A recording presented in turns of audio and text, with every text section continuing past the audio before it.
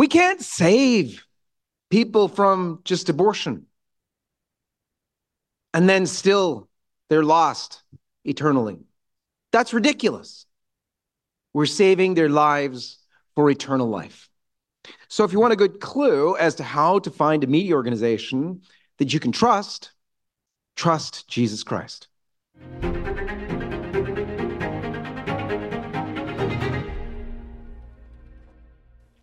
Hey, my friends. As many of you know, a couple of weeks ago now, we were at March for Life. And at March for Life every year, there is something called the Law of Life Summit. You know, very often you don't get good news in the pro-life movement.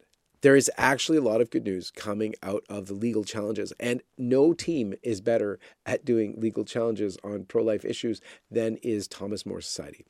They're absolutely fabulous. Peter Breen, Tom Breja, their group has been absolutely stellar in supporting every pro-life group out there that's worthy of the name. And the victories are stellar. So we wanted to show you this roundup from the lawyers at Law of Life Summit. Also, as a snippet, I was asked to give a reason why people should trust LifeSite News and how they can know what media to trust. And that's there for you as well on this special episode of the John Henry Westen Show. May God bless you. Welcome to LifeSite League. What are we? We are change.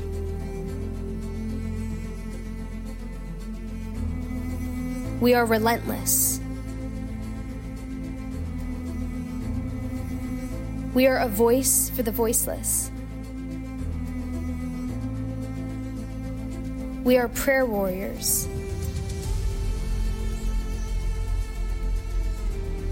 We are journalists. We are activists.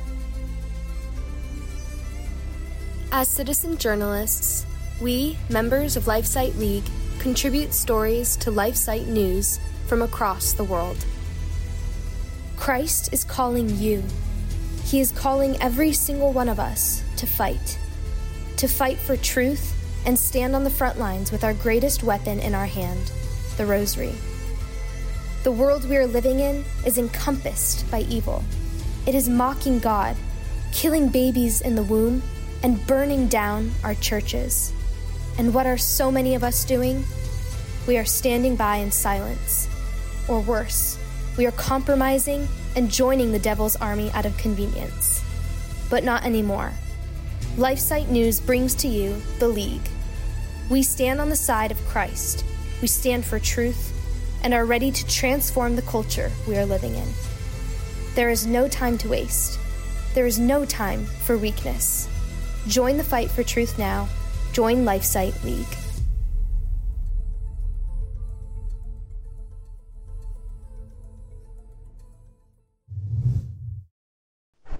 And let's begin, as we always do, with the sign of the cross.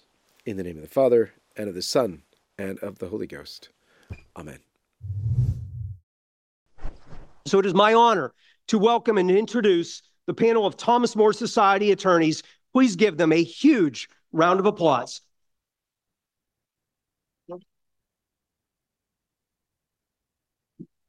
Thank you, David. Great to see all of you here. Thank you for being here. Thanks for being interested in our work.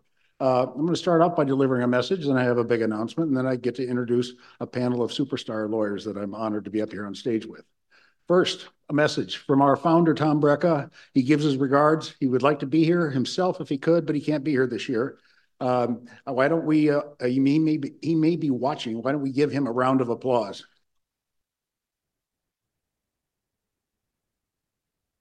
Now, as you know, back in 1986, the National Organization for Women sued Joe Scheidler and a bunch of pro-life activists all across the country, alleging that they had engaged in racketeering in violation of federal law. And Tom was retained. He was in private practice at the time. He took on that case, eventually transitioned out of private practice, founding the Thomas More Society. And over the course of 28 years, that case went to the Supreme Court 3 times, ultimately resulting in a unanimous victory for the Thomas More Society and for the pro-life movement.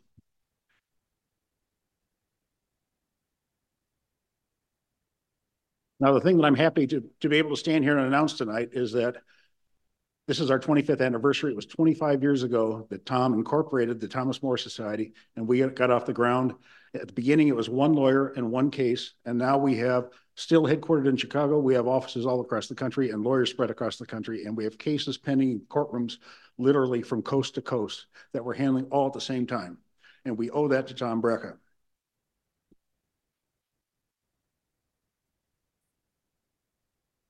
Now, one of the very satisfying aspects of this job is that we get to sue states like New York and Illinois and California and do it over and over and over again.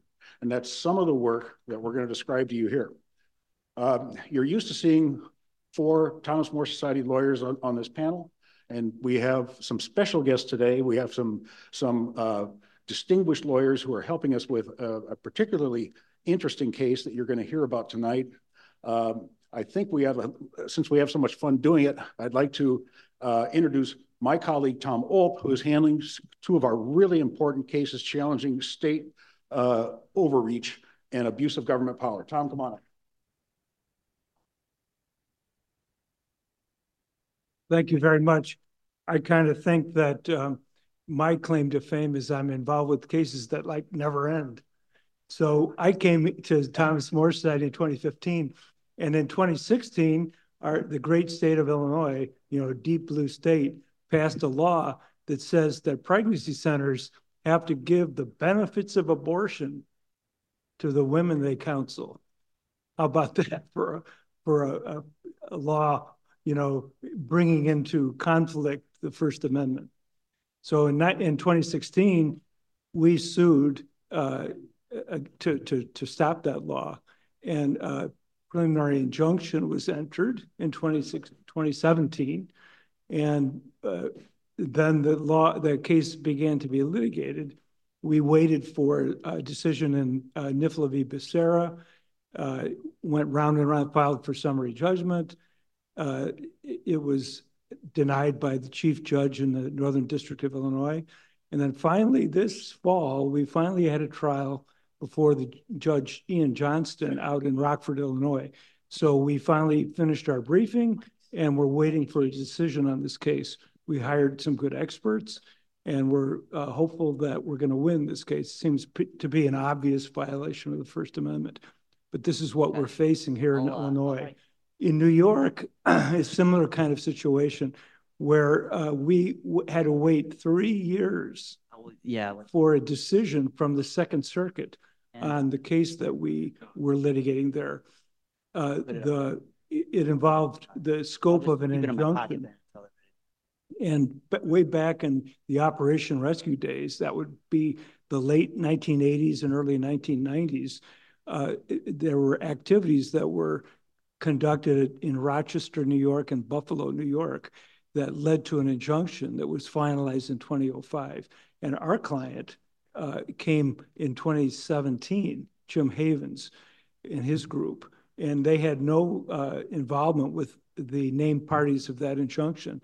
And yet the police and Planned Parenthood there at that location in Rochester told them, you can't cross the buffer line that the injunction imposed. It's a global injunction. They contacted the Thomas More Society, and we looked up the law, went back to a case in 1930 called Alamite, and decided by an eminent jurist, learned hand, that said, you're only liable, if you're not a named party in an injunction, you're only liable and bound by it if you aid and abet a named party to violate the injunction. We told the city of Rochester this. They said, okay, we'll let you guys alone.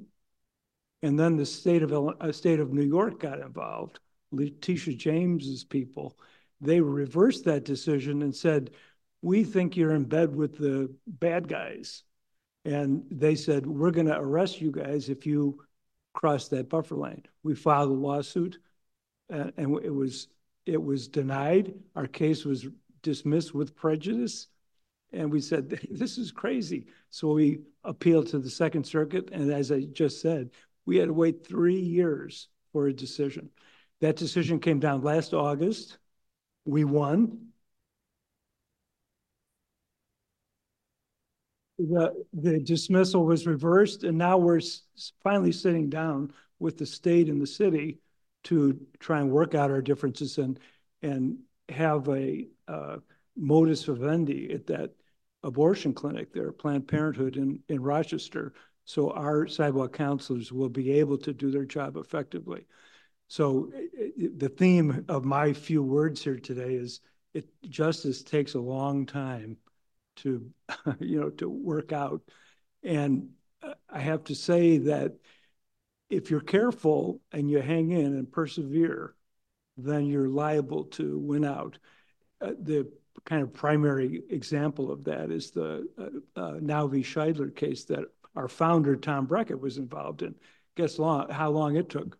28 years and 3 times to the Supreme Court. So we here at Thomas More, we're here for the long term. We're going to work hard to win these cases because, there's a stiff wind, as you know, against the pro-life movement. So we're well aware of that and proceeding knowing that. So anyway, that's enough for me. I turn it over to Peter Breen, who's a colleague and has similar stories, I think. Thank you, Tom. And my name is Peter Breen. I'm your Executive Vice President, Head of Litigation for Thomas More Society.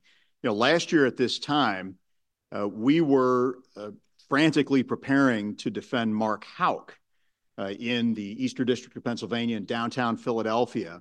And praise God, we were able to get a not guilty verdict in that case and absolutely, lay one on the Biden Department of Justice. But I will tell you, we have, the stakes are only higher with each passing month. And David B. Wright referred to the fact that, abortion, we had hoped the abortion rates would continue to go down. They've kind of bottomed out, and we're seeing a little bit of an upswing. And I'll tell you, you're hearing a lot tonight about California, Illinois, and New York. And now maybe California and New York are obvious to you because they're big abortion states, have been since pre-Roe, and they're just large states generally.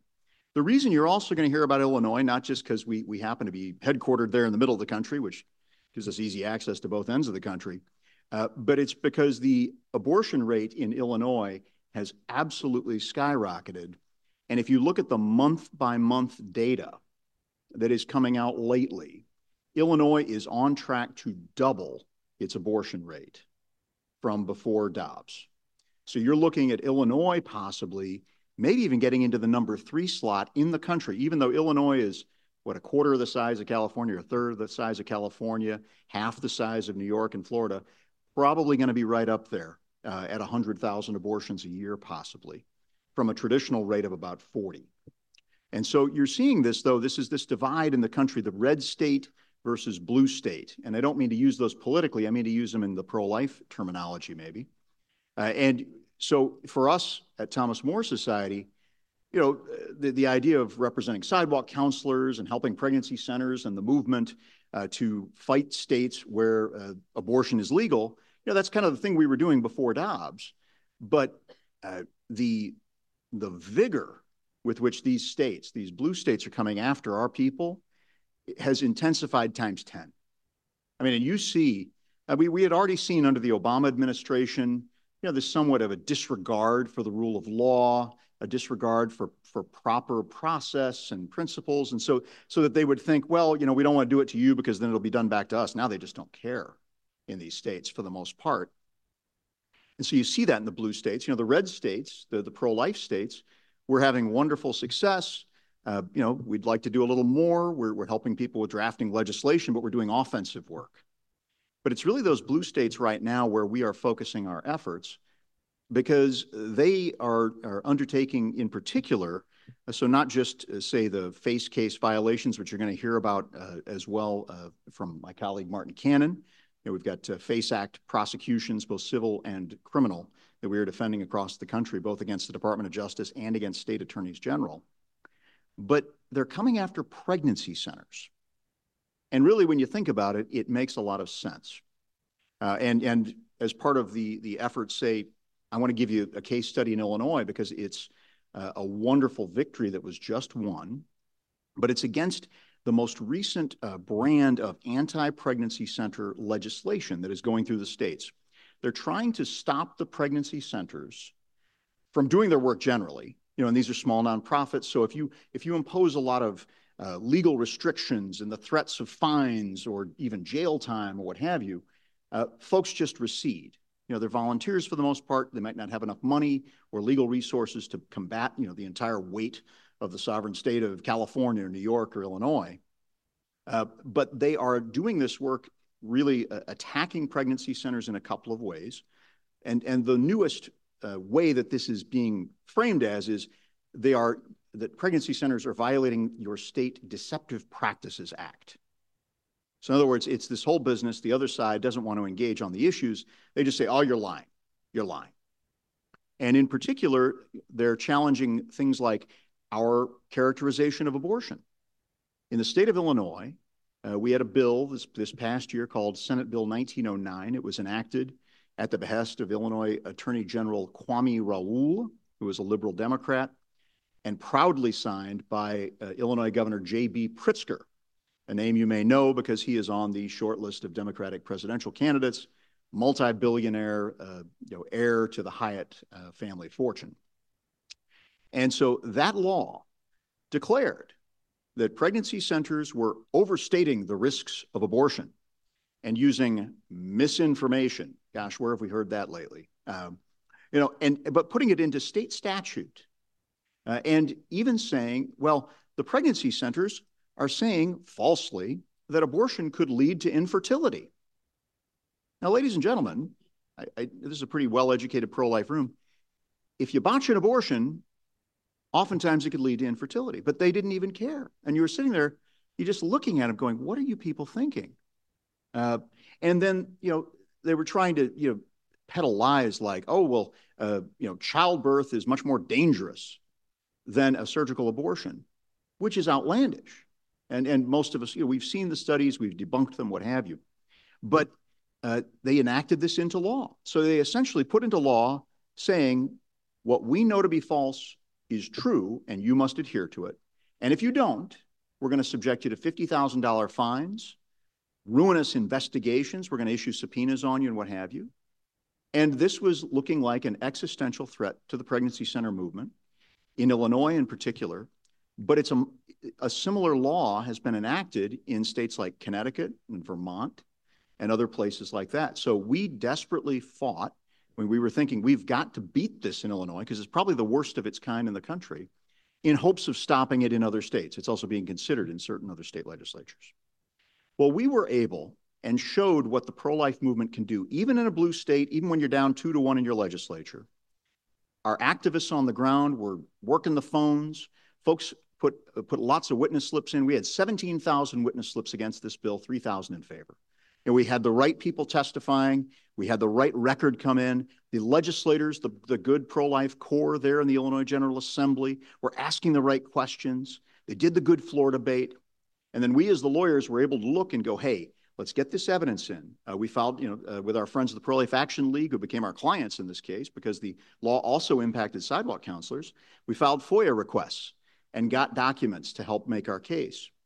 At the end of the day, as against the Attorney General who had claimed, we've had scores of reports and complaints about your deceptive practices, you pregnancy centers, our evidence, FOIA request results, showed there had actually been no complaints, not a single one in 10 years.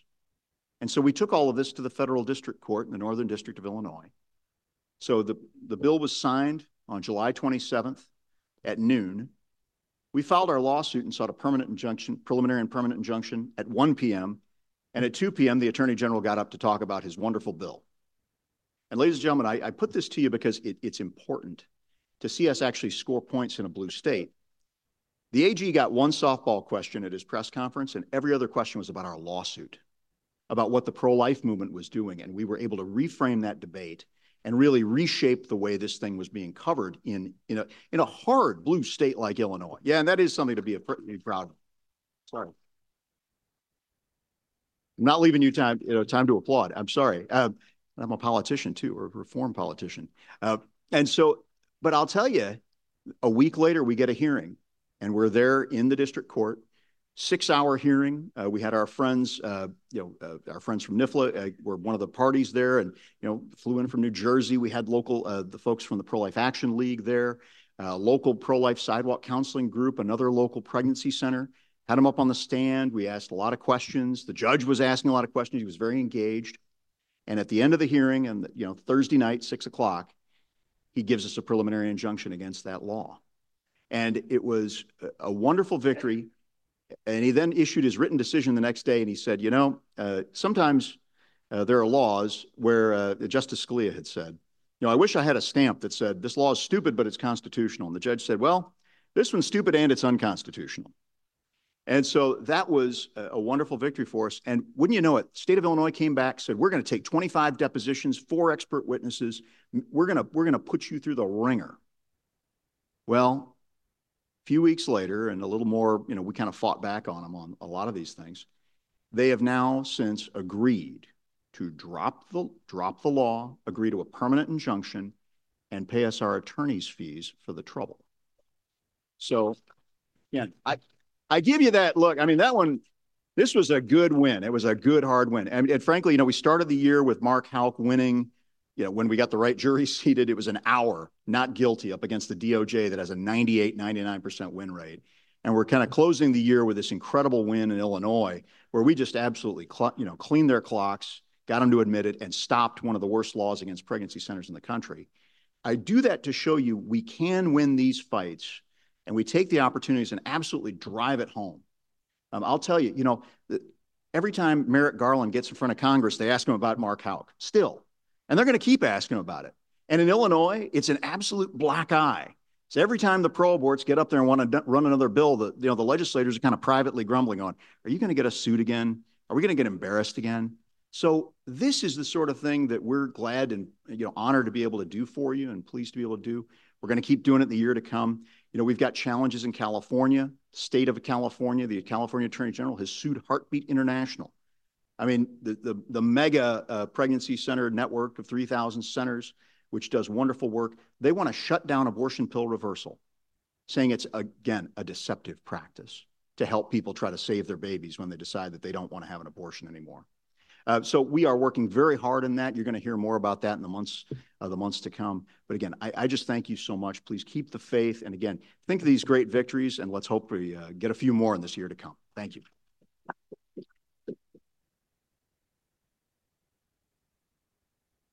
Thank you, Peter. It's great to have big wins to crow about.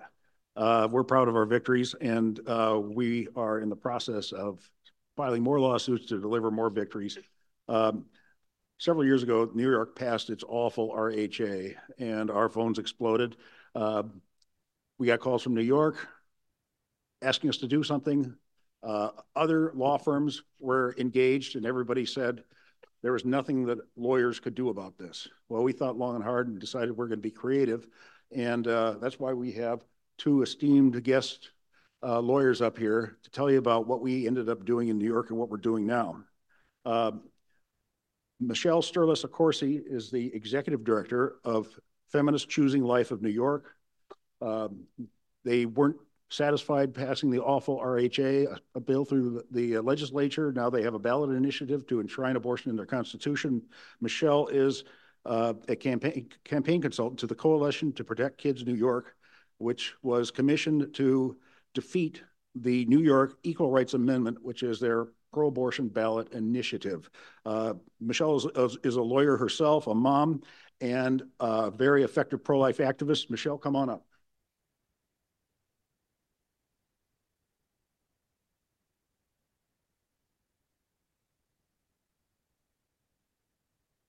Thank you, Andy.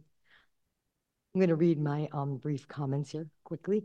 On January 22nd, 2019, the New York State Legislature enacted the Reproductive Health Act, or the RHA, an abortion expansion policy that for years had been held at bay by only a few votes in the New York State Senate. Former New York State Governor Andrew Cuomo, in office at the time, lit up the World Trade Center in pink to celebrate the passage of the RHA. an historical achievement according to pro-abortion special interests, but a move towards death and danger for unborn children and pregnant women. The RHA in New York dehumanizes unborn children and jeopardizes the health and well-being of women. Among other things, the RHA repealed New York's long-standing fetal homicide law and created a new definition of person under New York criminal law, which excludes all unborn children, including viable unborn children, from the legal definition of persons who can be victims of homicide. The change altered nearly 200 years of New York law. The RHA permits killing children capable of surviving outside of the wombs of their mothers with or without medical intervention for reasons wholly unrelated to any threat to their mother's physical life or health. Essentially, the RHA permits on-demand abortion throughout all 9 months of pregnancy. The RHA repealed New York's long-standing requirement that only duly licensed physicians perform abortions and permits a largely undefined category of healthcare professionals to perform any and all abortions, including later second and third trimester abortions, nearly 2,000 of which occur in New York on average annually. Shortly after the passage of the RHA, Feminists Choosing Life of New York organized a legal team to explore the legality of this law. The legal team, led by the most brilliant attorney, Teresa Collette, here today, who will speak to y'all after me, discovered several areas to attack the RHA that would protect children and women. Our incredible friends at the Thomas More Society took on the matter and shortly thereafter filed a class action lawsuit against the RHA on behalf of vulnerable victim plaintiffs. The class action lawsuit, titled Smith versus Hochul, filed on several U.S. constitutional grounds, represented the first time a New York abortion law was challenged for violating both women's rights and the rights of unborn children. Among other things, the lawsuit claims the RHA deprives viable unborn children of their right to live free from lethal violence and incentivizes domestic and intimate partner violence against pregnant women. Plaintiffs challenged 2 portions of the RHA, claiming these 2 provisions violated 3 constitutional protections: substantive due process, equal protection, and the right to legal redress. As expected, the case was dismissed by the lower court, as are the majority of challenges to abortion laws in the United States. Most notable, however, the federal district court where the case was filed agreed with plaintiffs that there is a substantial likelihood that by eliminating the fetal homicide law, the RHA reduced disincentives for violence against pregnant women, making it more likely that third parties will inflict violence against pregnant women. Further, the lower court declined to rule on whether viable unborn children can be represented, holding instead that neither the proposed representatives in the complaint nor the attorneys for the children could speak on their behalf. On April 21st, 2023, the matter was taken up on appeal before the Second Circuit Court of Appeals, where oral argument is expected to occur in February of this year. The appeal involved is ultimately asking the court, and Teresa will go into further detail, to recognize the right to life for viable unborn children under the 14th Amendment of the U.S. Constitution, a right for these children to live free from violent destruction at the hands of criminals attacking pregnant women and from those who would kill them at the request of their mothers. and to identify who can speak on behalf of viable unborn children in a court of law, exactly who can present their claim to live free from violent destruction. This case is a fight for the voiceless, a chance to rehumanize unborn children, an opportunity to protect more kids from death, a chance to protect pregnant women from violence. Smith versus Hochul is potentially one step closer to the U.S. Supreme Court, and please pray that we will prevail. Thank you.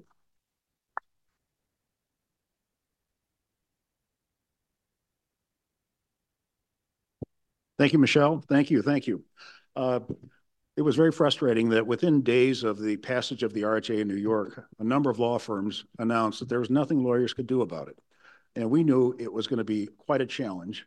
And we realized that we were different than those other law firms in many ways, one of which is we have Teresa Collette in our corner. And we turned to Professor Collette, and she has come through. Now we're going to get into some detailed law talk here so that we can understand just what a steep climb we took on, and we're real proud that we are the one prosecuting this lawsuit. Now Teresa is a professor of law at the University of St. Thomas, where she directs the Pro-Life Law Center there. She teaches constitutional law and bioethics. She served as Assistant Attorney General for the states of Oklahoma and Kansas, and she frequently represents states who are defending their pro-life laws. Teresa, come on up here.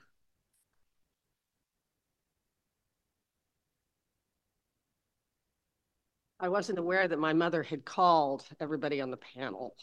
That very generous introduction overstates the case, because working with both Michelle and with the Thomas More lawyers has just been a delight, and I've learned a lot from them. So I'm very fortunate to be working as a part of their team on this matter. But I am going to sort of geek out on the law. So for those of you who are not lawyers in the room or don't aspire to be lawyers, forgive me. I'll try to keep it reasonably understandable, but for the law students, pay attention. Let's start with a recent debate that occurred in National Review between Clark Forsyth and not Josh Blackman, but Josh Craddock. And the question was, is personhood the right next battle for the pro-life movement? When we took this case up on appeal, the trial court, as Michelle said, had declined to answer whether or not unborn children could ever have a guardian ad litem or a legal representative. And there's a good reason for that, because there's a long, multi-century history of unborn children having guardian ad litems or next friends, particularly in probate and trust. And so to say that unborn children can never have legal representatives would simply be to defy 2 centuries of law. Instead, the judge said, I am reserving that question, but the person that you have nominated to be that legal representative doesn't have a sufficient relationship with the unborn children who are members of this class, so she can't be appointed. We argued that, Your Honor, the fact that she counsels women who are in violent relationships, women who are being coerced regarding continuation of their pregnancy, gives her a sufficient relationship. And the judge said, no, I don't believe that's so.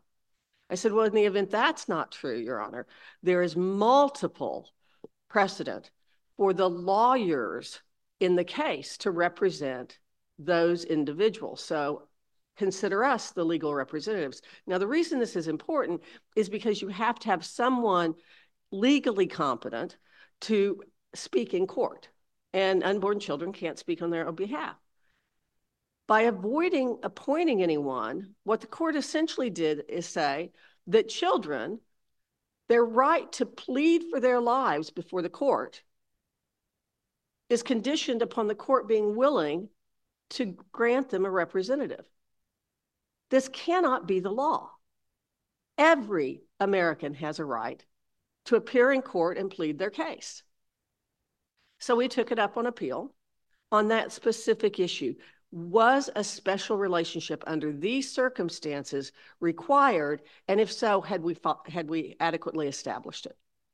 The New York Attorney General changed the question, which was a very interesting move on their part.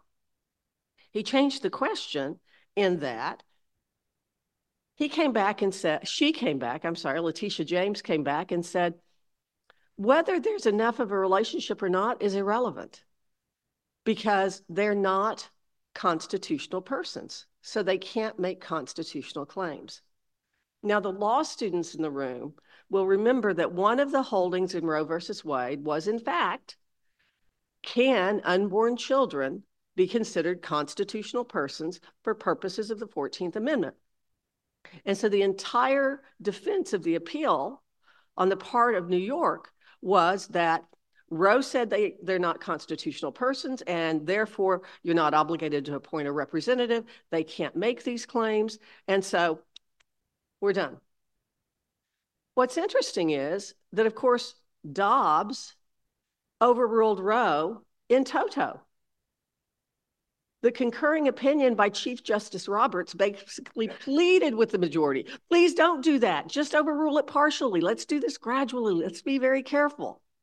And Justice Alito said, no, it's gone in toto, which is our reply brief. That in fact, the question of the personhood of the unborn as of Dobbs is now an open question again in federal courts. And we learned from the abortion industry. Our complaint ran 120 pages and had expert declarations that were attached that established the biological identity of these unborn children as human beings and in being, which were the requirements of a U.S. Supreme Court just 5 years before Roe versus Wade, when the question was whether or not illegitimate children in Virginia had a right to inherit. And the court said, Virginia said they're non-persons because they're not legitimate. And the court said, no, they are not non-persons because they're human beings and they're in being. We meet that qualification. Is the court ready in the Second Circuit to give us a ruling that our tiny, tiny clients are in fact constitutional persons for the 14th Amendment? We pray they are. But if the court isn't ready, we've at least begun to lay the groundwork, because any law student can tell you the main way you get to the U.S. Supreme Court is where you have a split of authority in various circuit courts. And I think the Fifth Circuit's our next stop if we need to get that split of authority. Thank you.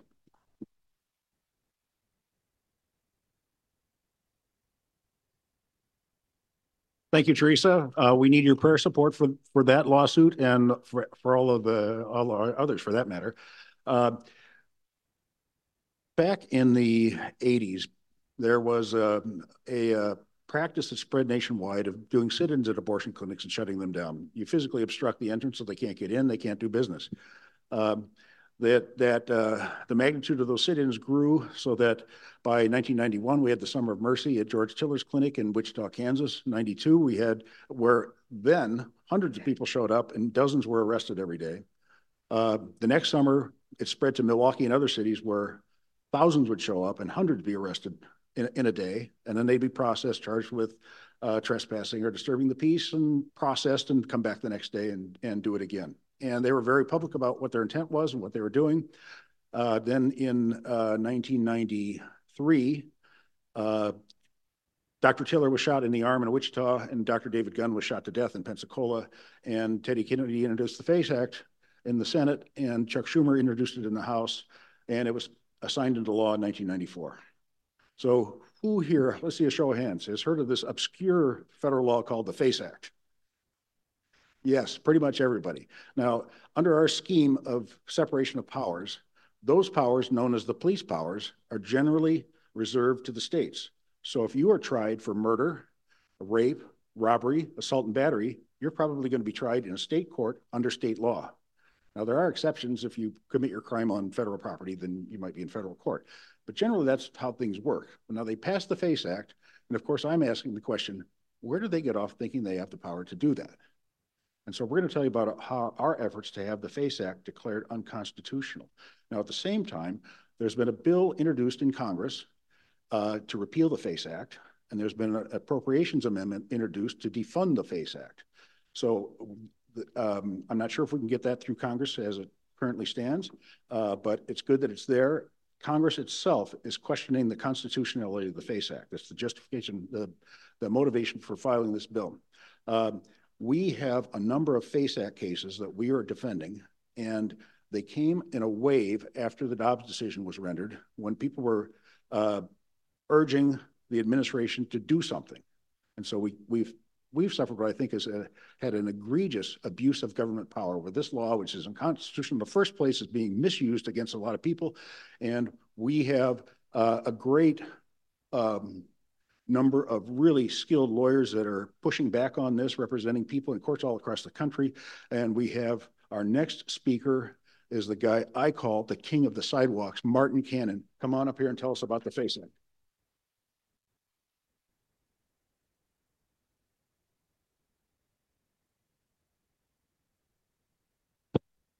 Whenever you speak after Andy Bath, you got to pull the microphone back down. I'm going to brag for just a minute about the Thomas More Society. A few years ago, there was actually a pretty well-researched, very pro-abortion article put out by an outfit I can't remember, but it's rather significant.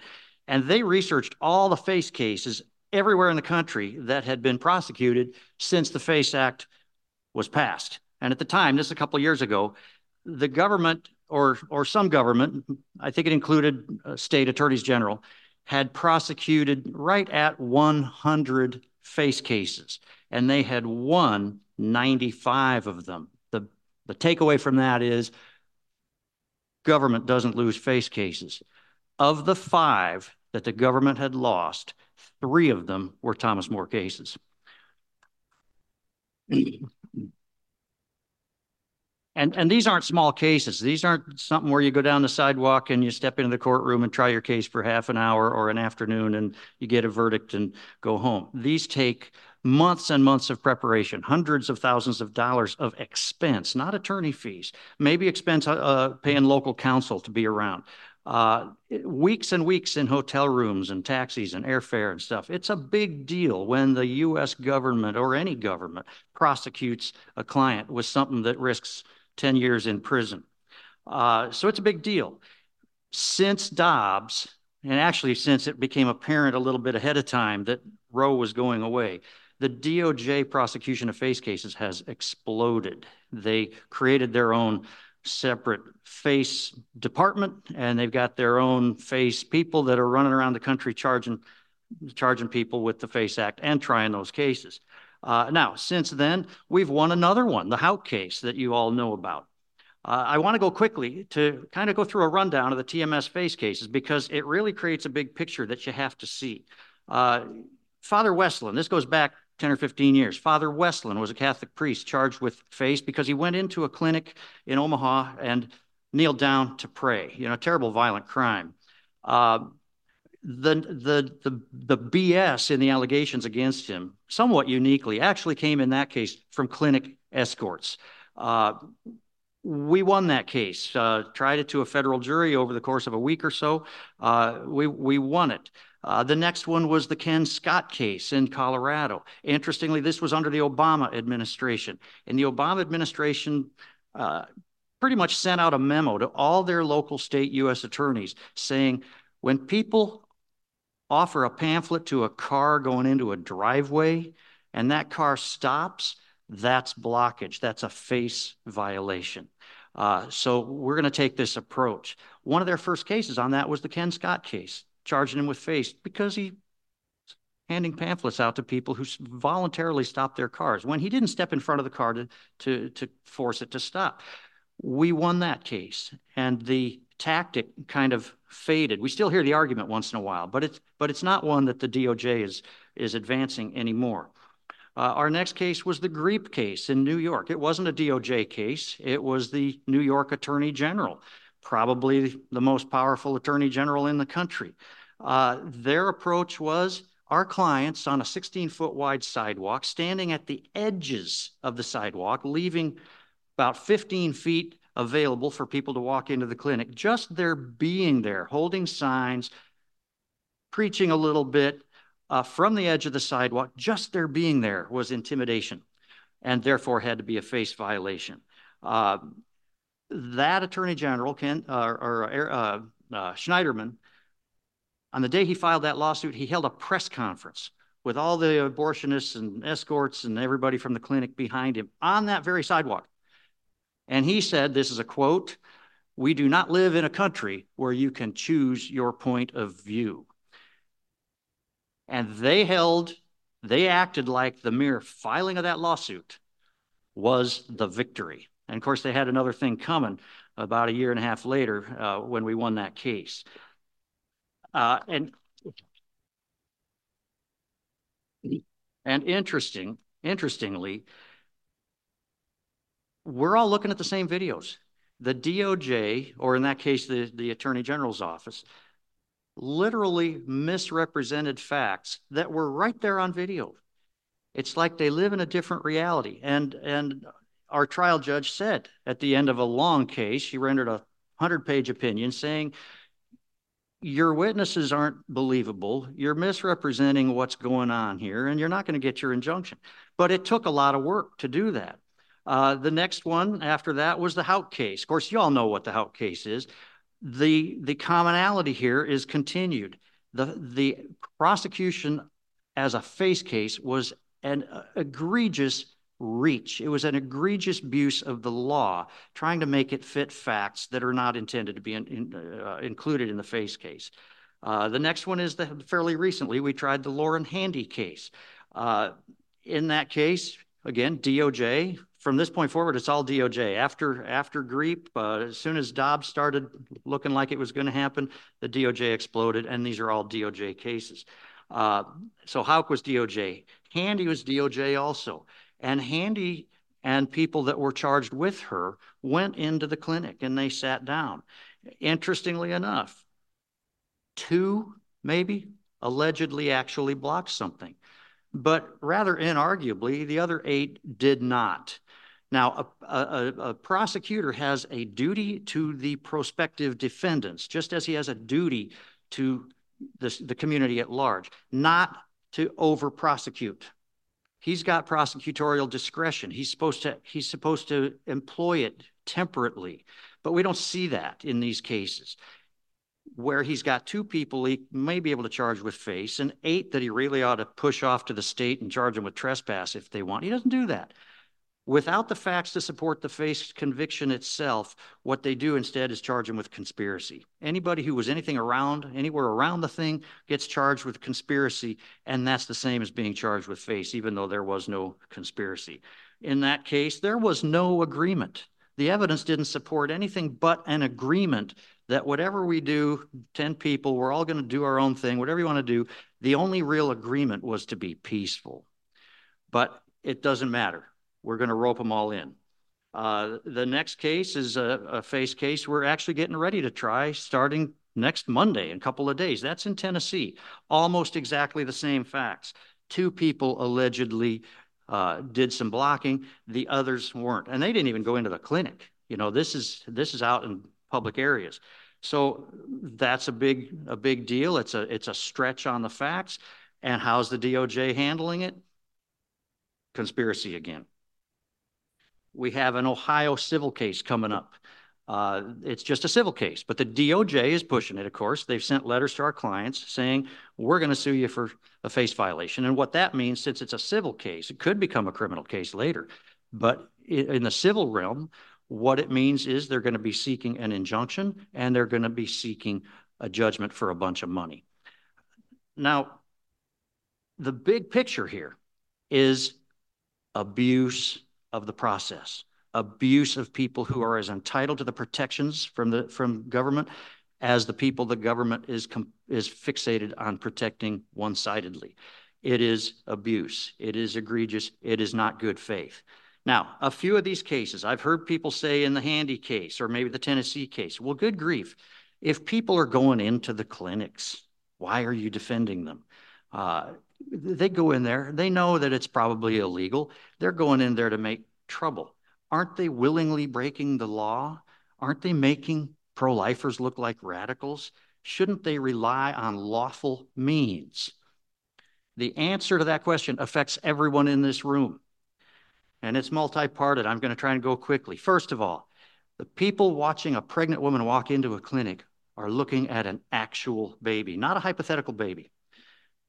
The defense of others idea, which is born in natural law, is real, it's compelling, and it's what they act upon. When you're watching a real baby about to be killed, you don't go outside and call your congressman or write a letter to the editor. You act. Now, in most cases, we confront a problem there. It's a barrier to using that defense, and that is that killing that baby is legal. If it's legal, you don't really get the defense of others argument. And you know, there are ways you might be able to, but pretty much it's a loser. The second answer to why we defend them, though, is that if the killing of that baby is actually illegal, then the law provides and your duty says you intervene. You intervene. Where the evidence is that babies are not being killed legally, but being killed illegally, born alive and left to die. And the evidence of that is very strong. It was very strong in the Handy case. FACE doesn't even apply. There's no argument that that is reproductive health care. FACE defines reproductive health services as dealing with a pregnancy, but a baby outside the womb living at any stage, and even for 30 seconds, is not a pregnancy. This is a human being who has all the rights to protection that anyone in this room has. So you can do your blocking. You can do your trespassing. You can chain yourself to doors. That is not unlawful. So in those situations, the people that we would represent there are not using unlawful means. They are using lawful means. But they are charged with a crime. Third part of that answer is that if only some people block, but all are charged, don't these people deserve defense? Fourth answer to that, no rule says that all pro-lifers have to do things exactly the same way. People speak the language they heard. People get into the pro-life business because something affected them. A sign of an aborted baby, a picture of a non-aborted baby, some argument that somebody made, a printed sign, whatever it is, doesn't really matter. But people will tend to go into the pro-life movement doing things in the way that they got brought into by. So that's pretty important. And the variety of approaches to the thing really reflects the depth and complexity and fundamental nature of the pro-life view. When we come at it from 100 different directions, it's harder for the other side to just dismiss it or ignore it as the unilateral ravings of, you know, a kind of a one-sided group. Fifth answer, and there's only one more after this. Defending people works. When Father Westen was first charged, he was charged by the state with trespass. But the federal government came down with all their power and they took it away from the state and they charged him with his FACE Act. Created a much bigger, much more complex trial. But we won it. A year later, Father Westen went in to the same clinic and did exactly the same thing. He was one of these wonderful, indefatigable guys that was just going to do this. He did the exact same thing. The feds wouldn't touch it. We went in and pled him guilty to trespass, and a nice judge fined him $25, and it was done.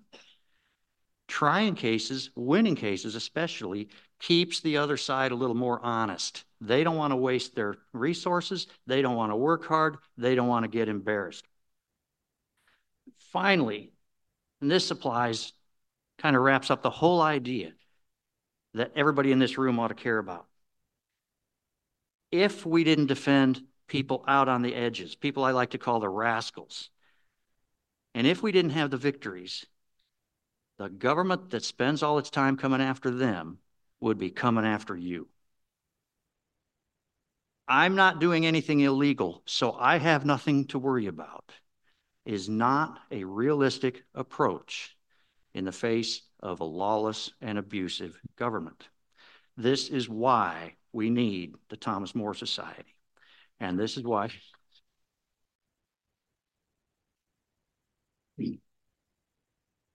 finally, with Dobbs, the federal underpinnings for the FACE Act itself have gone away. That is not a strained argument. It's a decent argument, and we're taking that up.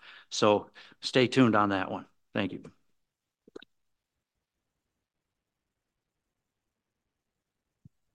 Thank you, Martin. Good stuff. Good stuff. Well delivered. You can see why I'm honored to work alongside these people.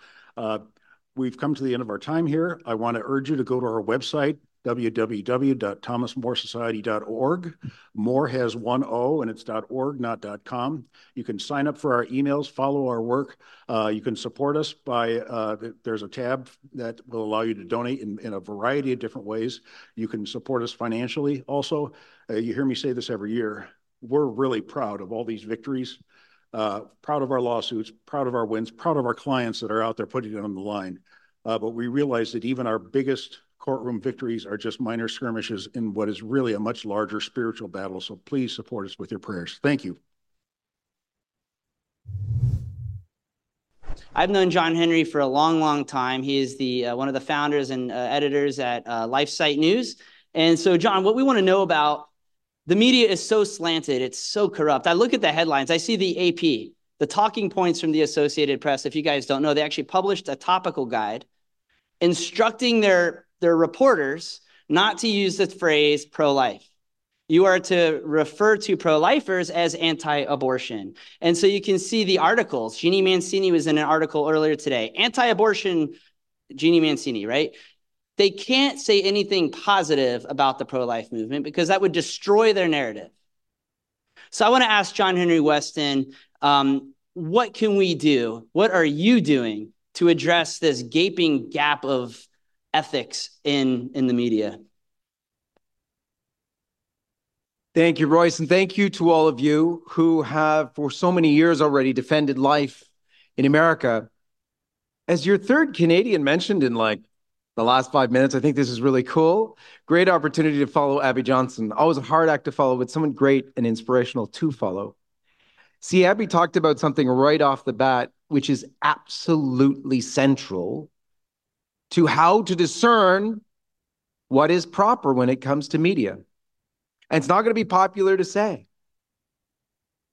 The answer is Jesus Christ.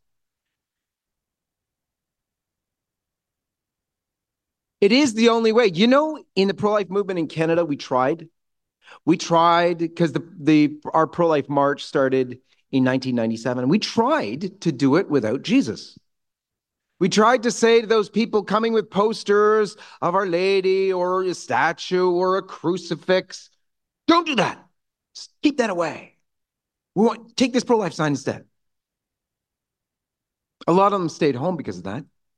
God bless them, because it taught us a lesson. Here in America, where everything was free, everybody came with everything. There's a statue being carried by guys. I don't know how they do that, by the way, for the whole march, but it's amazing. When I go to Italy at the March for Life, they do that too, but they dance the whole way and carry a big statue of Our Lady. Those guys are heroes. But it is actually the answer. If you want to know what we're doing in the pro-life movement, we're evangelizing. That is what we're doing.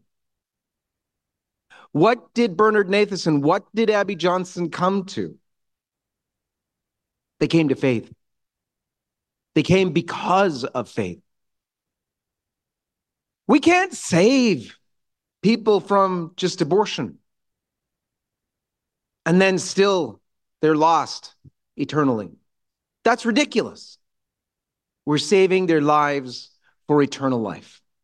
So if you want a good clue as to how to find a media organization that you can trust Jesus Christ. At LifeSite News, our mission is evangelization. News is actually there as a hook to evangelize. And when you start with Jesus, you bring the truth. Because you can't do anything else because you offend the truth himself. And so that's our mission. And obviously, we go to defend the greatest attacks on truth with a capital T, the greatest attacks on Jesus Christ. And what is a little known, perhaps, vision given to 3 children in Fatima in 1917. The Mother of God from heaven came to tell these little children the greatest or the final battle between our Lord and the reign of Satan will be over marriage and the family. The very issues that you fight every day are the very issues that are the decisive final battle. And that's why it's so demonic. You ever wonder why this insane ferocity? Why? And you will have seen the abortionists or sidewalk counselors, whatever they are. They're nearly foaming at the mouth. They're saying the most obscene things. Why? You've watched this. Whether they know it or not, as we already heard up here, it's not about knowing that you're working with the evil one. He doesn't care. In fact, he enjoys it more when he's thought not to exist. This whole battle is about one thing. We need to be about Jesus Christ, about evangelization. And that's why the most powerful thing in the pro-life movement works. It's the same thing Jesus did. Telling stories. The stories and the images. You know that the church is all about images? You know that in every church there's a crucifix, the most horrific scene of death you can ever see? That's why in the pro-life movement we have the signs that have converted so many people. They're able to see what it is that we're doing 1 million times a year, every year, to children in this country alone. So media is there to serve as a tool for bringing the truth. The only trustworthy media is the media that serves to bring you to the ultimate truth. And outside of that, there will always be lies. We started LifeSite News in 1997. The whole reason why we started is because the same year was started the March for Life in Canada, a copycat of what you guys are doing right here. And they lied consistently in our media that it didn't happen. That if it did happen, it was like 5 people. The news cameras that came, they would focus on the corner where there is probably 5 people having a smoke likely, and not behind them. And they literally do this stuff because that's what they're about. We've watched, especially over the past 3 or 4 years, the media lies in ways you'd never thought possible. No, they wouldn't. They didn't. They did. They did with the absolute utter collusion of the media owners. You've watched, how many of you have seen these videos where all the news media are parroting the same line? You guys seen that? Hands up if you saw it. A lot of you have seen it. If you haven't seen it yet, boy, oh boy. Every news anchor parroting the same line. And the line is a lie. Because they're trying purposefully to give you misinformation, disinformation. Media is about trust. LifeSite News has been there now for 26 years, trying to provide the truth, especially to those whom we serve. And that is, first and foremost, those in the movement for life and family. For LifeSite News, I'm John Henry Westen, and may God bless you.